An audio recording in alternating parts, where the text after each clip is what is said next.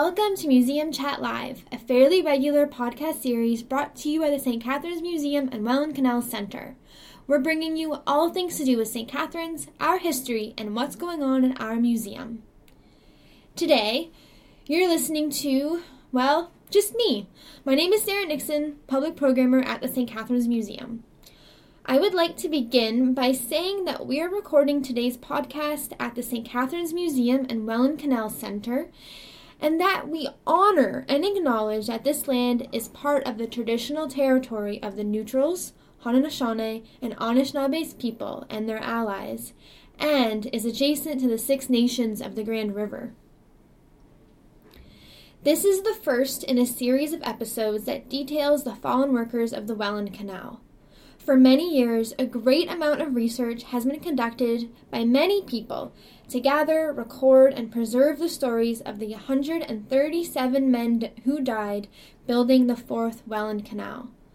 We hope that this series can be a platform for us to share the stories of these men, and as well to gain insight into the construction of this great national object, as the canal was known.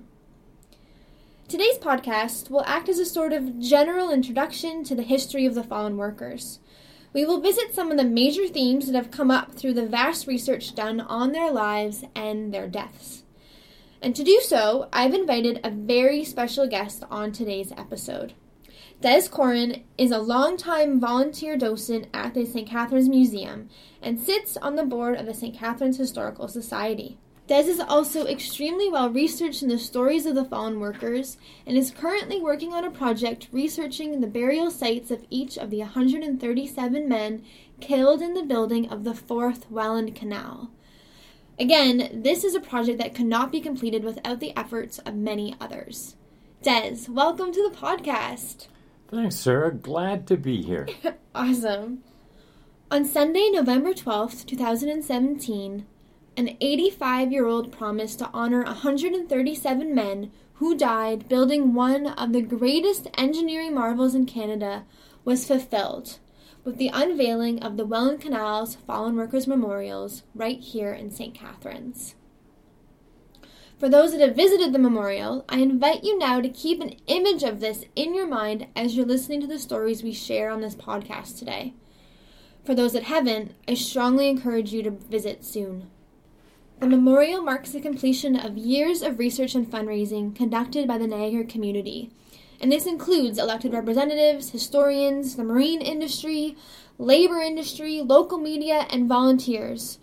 And all of these people are committed to fulfilling this 85-year-old promise. Out of this research and work has also come a number of valuable community projects committed to bringing these men's stories to the public and honoring their lives. A weekly newspaper series was published detailing the lives of each of these 137 men.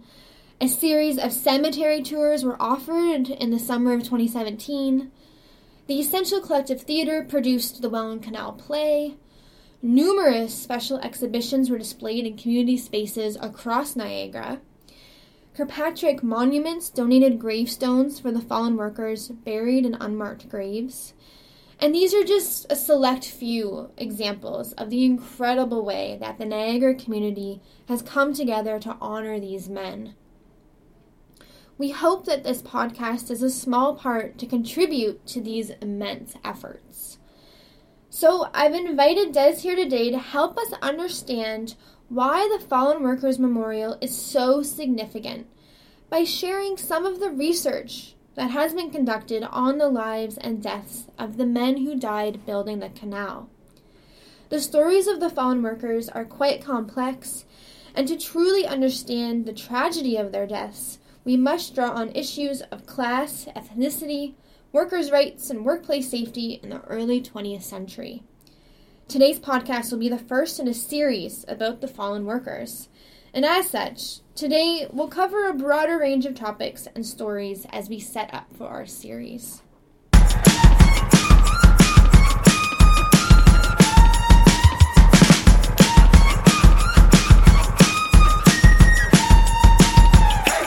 Des, to to start off our conversation, could you give us a brief overview of the building of the Fourth Welland Canal and the history around the Fallen Workers Memorial? Sure, Sarah. As you've already pointed out, it's taken 85 years to fulfill the promise made on the opening day of the canal in 1932 to honor these fallen workers. It was made by Minister Mannion, who was at that time the Minister of Railroads and Canals.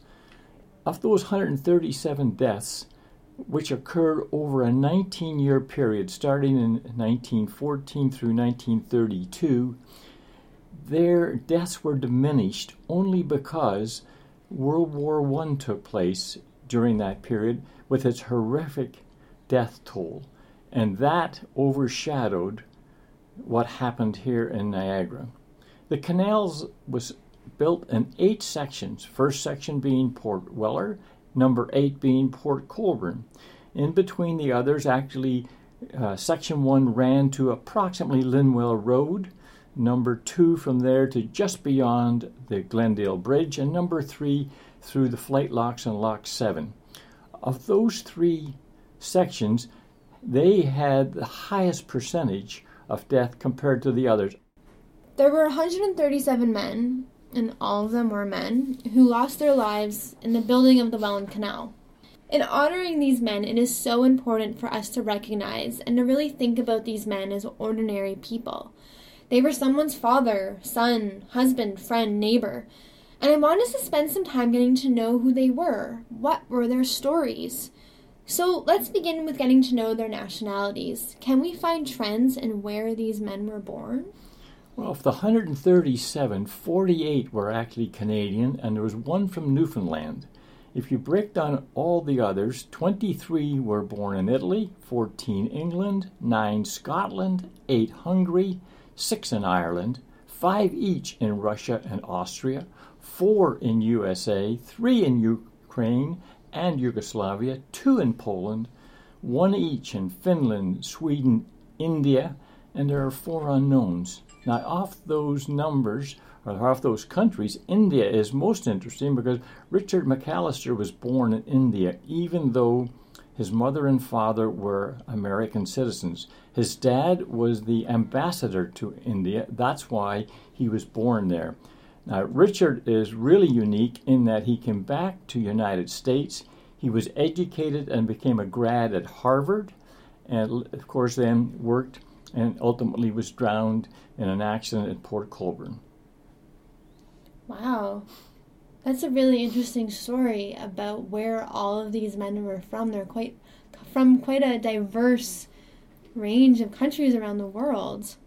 Is there any trends between immigration and employment when it comes to the canal? Like, what was bringing all of these people to build the canal? Well, I think the world changed after World War I, which probably added to it.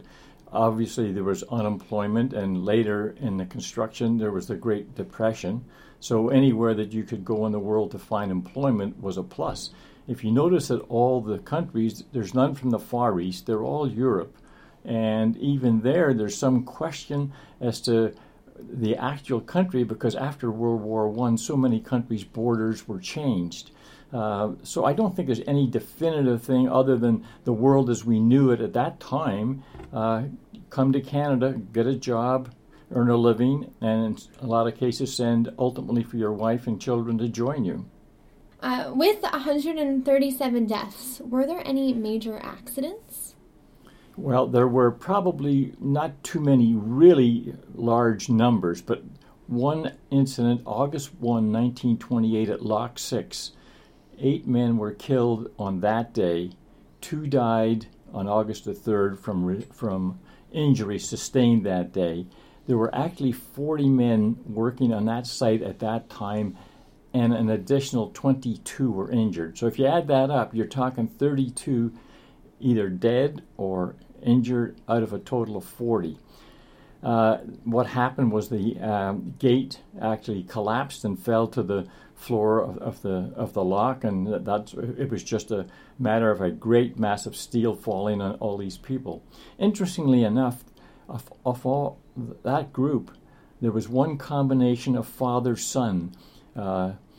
That they were the MacArthurs, James and James Campbell.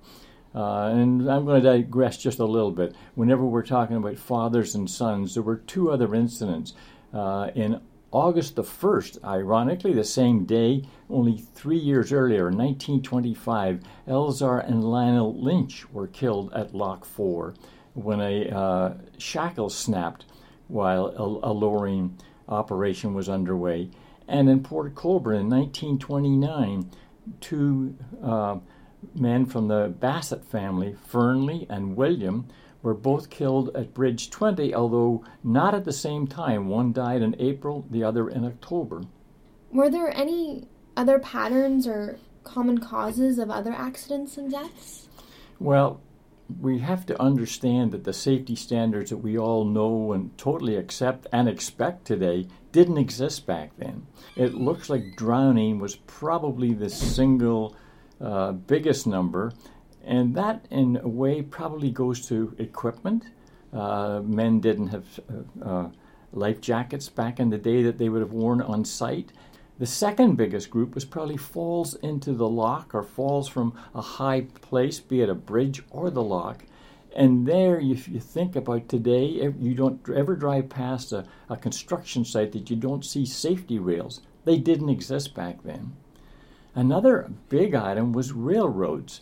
And right off the bat, you think, hang on, this was a canal and ships. It's nothing to do with trains. Wrong.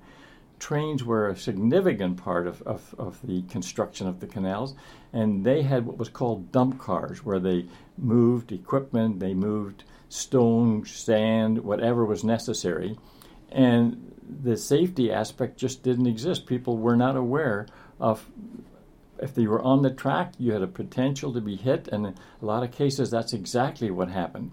And another one was men being electrocuted. We weren't totally tuned in to the dangers of electricity back in the day, and that was another factor. Now, in addition to all those, there were some really unusual and what we would almost say as freak accidents. John Hawthorne, for example, right here, just outside our building, October 18, 1932, he was working in a ditch. They were installing 36-inch pipe and a culvert where the third canal crosses over where we are today, right about where the ball hockey building is. He was down in the trench working. They were unloading this pipe from a rail car above.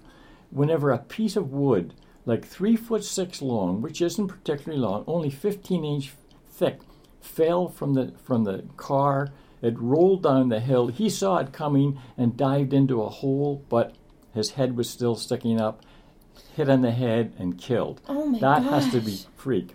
Another one right here at the canal. Thomas Lindsay, August 25, 1924. He was listed as an engineer, a locomotive engineer, and the details are unclear, but apparently there was an explosion on the other side of the loch from where he was. He couldn't have been in the cab of his train. He had to be outside. From that explosion, large clumps of clay came flying, hit him in the chest, which wasn't considered normally fatal, but he suffered internal injuries, and he died 2 days later. Just weird, unusual accidents, but still all added to the despair of what happened here. Mm-hmm. I have a couple questions I want to draw from that. So, of course, like what we're saying are freak accidents. Like, I feel like those are in a lot of ways unavoidable, and we see a lot of trends of that happening today in many workplaces. When we're talking about drownings or electrocution, or accidents involving trains, you mentioned a lot that maybe the workers weren't trained in workplace safety, or maybe those regulations or rules regarding workplace safety and workers' rights weren't really practiced then. Did what happened on the Fourth Welland Canal, did that kind of spur any movements towards building workplace safety and issues around that? I'm sure there's no doubt of that. This was a federal government project. So it wasn't a private enterprise. This was public money, organized and promoted by the government. So therefore, it had much more attention attached to it. I think from what happened here, a lot of our labor laws that exist today in Ontario, particularly when it comes to electricity or like I mentioned, safety rails and general training, all came as a result of. Now, at the same time, mankind, or here in this part of the world, we have changed too, in that we've become more cognizant of the potentials that existed before. And I think, give our governments credit, they have enacted laws which basically protect us all. Mm-hmm. My other question is, because you mentioned about who, when we were talking about who these men were, you mentioned how many different countries they were coming from, right? A lot from like Eastern Europe and not English-speaking countries. Do you think that language barriers had anything to do with the accidents that occurred and the deaths that occurred? Oh, there's no doubt. There's even some cases where if you look at the inquest, the foreman on the site or the supervisor on the site didn't even know the man's name. He just had a number. Oh my goodness. And that's recorded in a couple of cases where they just didn't know. Once again, language, very much an issue. And back in the day, I guess manual labor was not considered what it is today. When you talk about ethnics and whatnot, a story comes to mind of Rocco Iannizzi. Came from Italy, got a job in the canal. We're talking 1924, 1925. He had a wife and 2 sons still in Italy. Saved his money, sent money home. In February of 1925, his wife, Elisabetta, came to Canada with their 2 sons. 2 sons, one was named Rocco, funny about that, and Antonio. Now, that was February of 25. July the 31st of 25, Rocco was killed in a train accident not very far from this building. And that in itself, if you think about it, but this tragedy goes on from there. Elisabetta gave birth in November to 2 more boys who also died.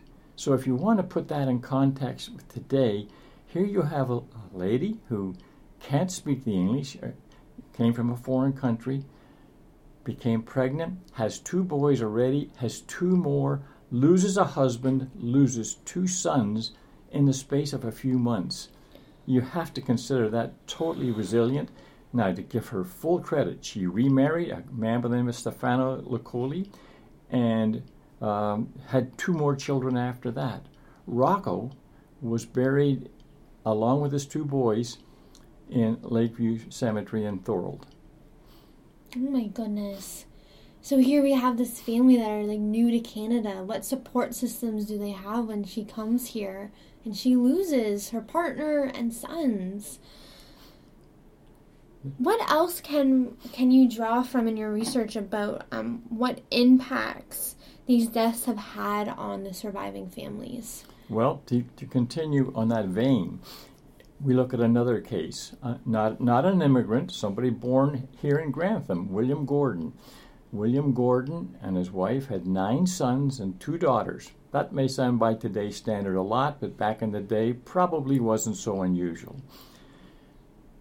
Of his 9 sons, 5 of them died before him. Oh my goodness. 3 of them died, one in May, one in June, one in July of 1921. Wow. His wife died of TB in 1922. So here you have in 1922, he's already lost 5 sons and a wife. He died. He was killed November 9, 1924, leaving his other 6 children orphans.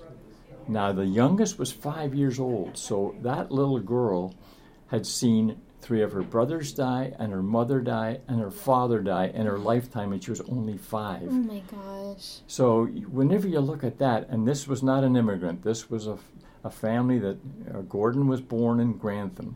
When you put that in perspective, and you see all the things that we have today, and we know that back then they had little to compare with, that those kids stuck together because the oldest was in the early 20s, and those kids survived. Wow. So there's something about the resilience of people, period, of that time. Absolutely. That's such a good point about the support systems that we have in place now didn't exist during the early 20th century for such cases, right?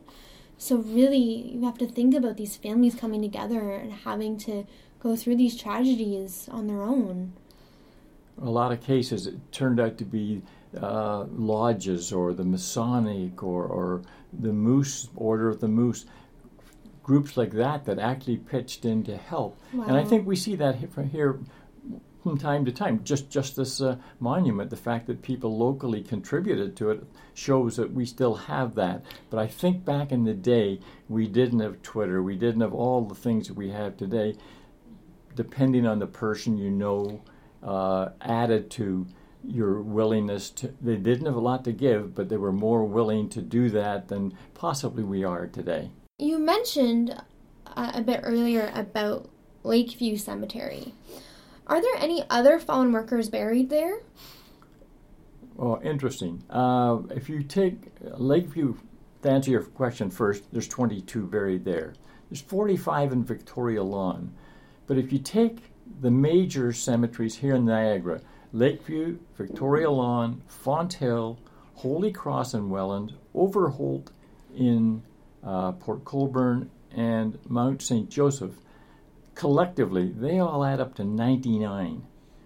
Now, if you take the total 137 that died, and you check that back out, you'll find that there's a total of 38 cemeteries here where they're born. Now, make that where they were where they're buried.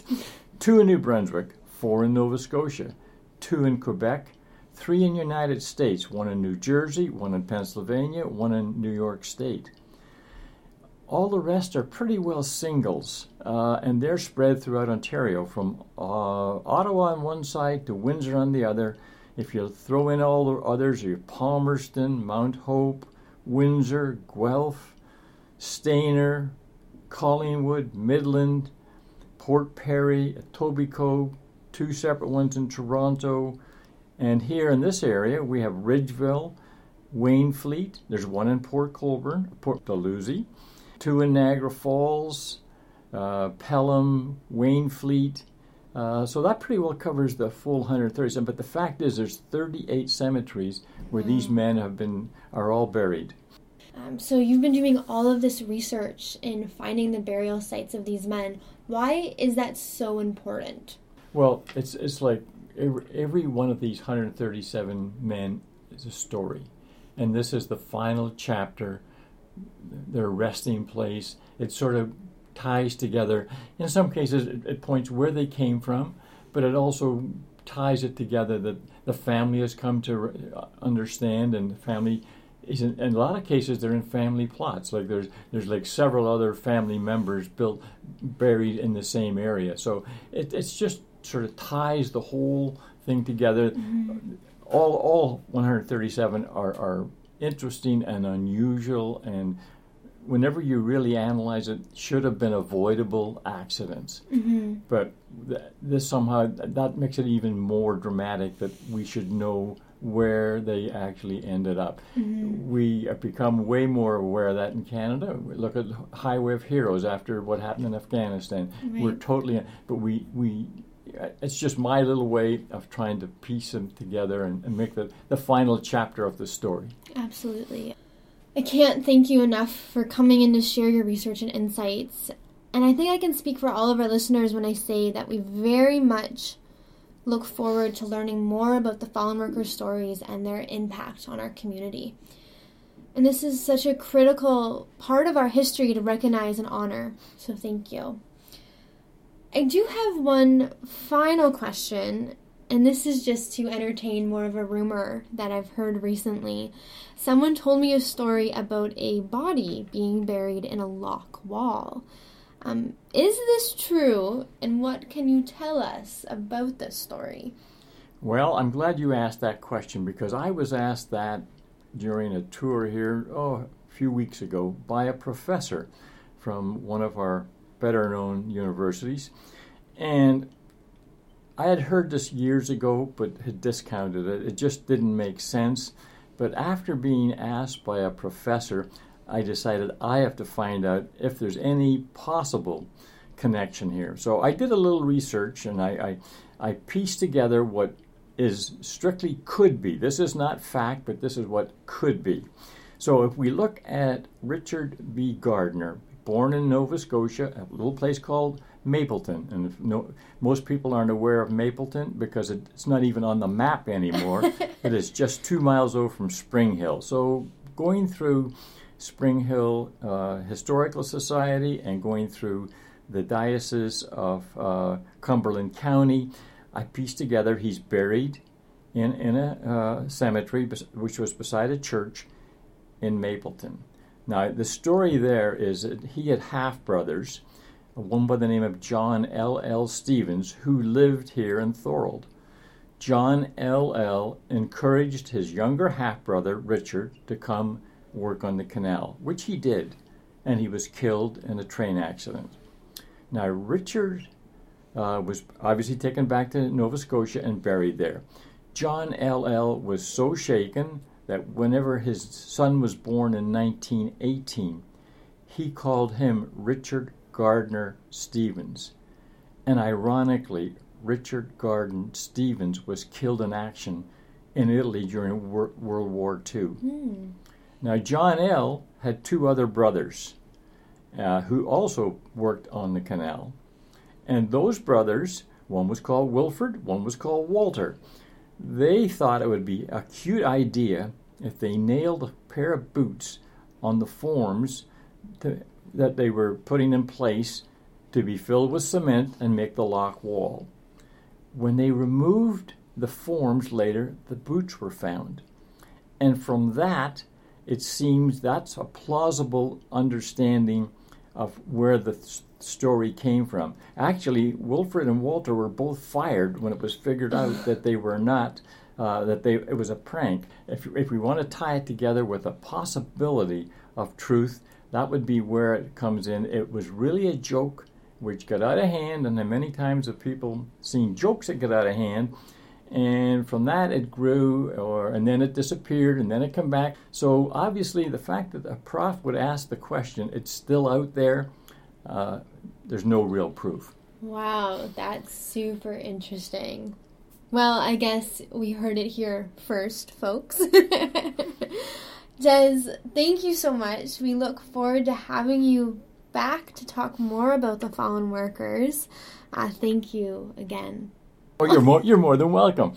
Glad to be here. That's it for this episode of Museum Chat Live. This podcast was produced by Sarah Nixon, with special thanks to Des Corran for sharing his research and knowledge. Museum Chat Live is brought to you by the St. Catharines Museum and the Welland Canal Centre and the City of St. Catharines.